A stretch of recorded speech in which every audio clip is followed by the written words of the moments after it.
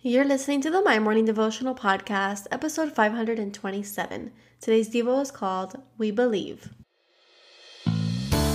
Hey, I'm Allison Elizabeth, a faith-filled, coffee-obsessed baker from Miami, Florida.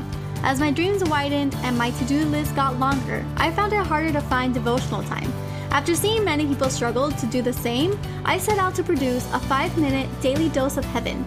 This is the My Morning Devotional Podcast.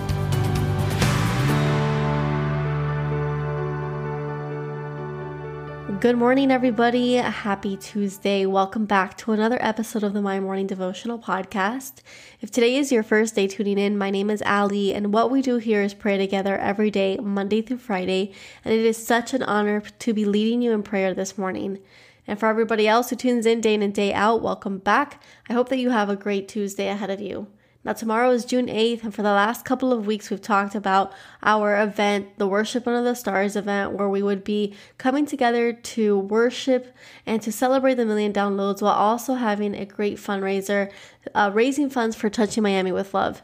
Now, unfortunately, we had to postpone the event for the fall. And so if you did purchase a ticket, you would have gotten an email from me. I just wanted to thank you personally for reaching out, for purchasing a ticket, for supporting the show, but ultimately for supporting what a wonderful organization Touching Miami with Love is. And I'm hopeful that back now in the fall, when we come back together, we will have the opportunity to do so, and at this time at a larger scale. So I am excited for that. Now, today we're going to be reading out of Hebrews chapter 11, verse 6, and it says, "And without faith it is impossible to please God, because anyone who comes to him must believe that he exists, and that he rewards those who earnestly seek him." And I labeled today's Devo, We Believe. I love that little part in the verse where it says, because anyone who comes to him must believe that he exists.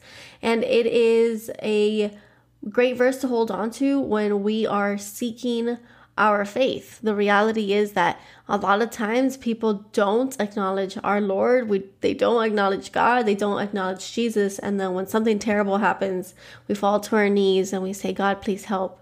And so that's just recognizing that, there is that little bit of faith that you do exist, that the Lord exists and he can help us and he will free us from whatever situation we may find ourselves in. But we ignore that faith every single day.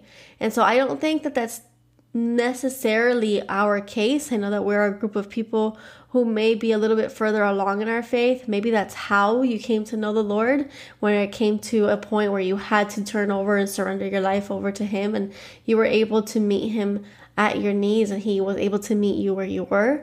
But maybe our situations are a little bit different. Maybe we do have the faith that he is there because we do believe in him and we do ask and seek his face every single day. But there are many times that we can get enwrapped with what goes on in the world or enwrapped with what goes on in our lives, and we forget to turn on our faith muscles. We forget to exercise those muscles. And today is just encouraging to remember that we believe that he's there. And so we must seek him earnestly.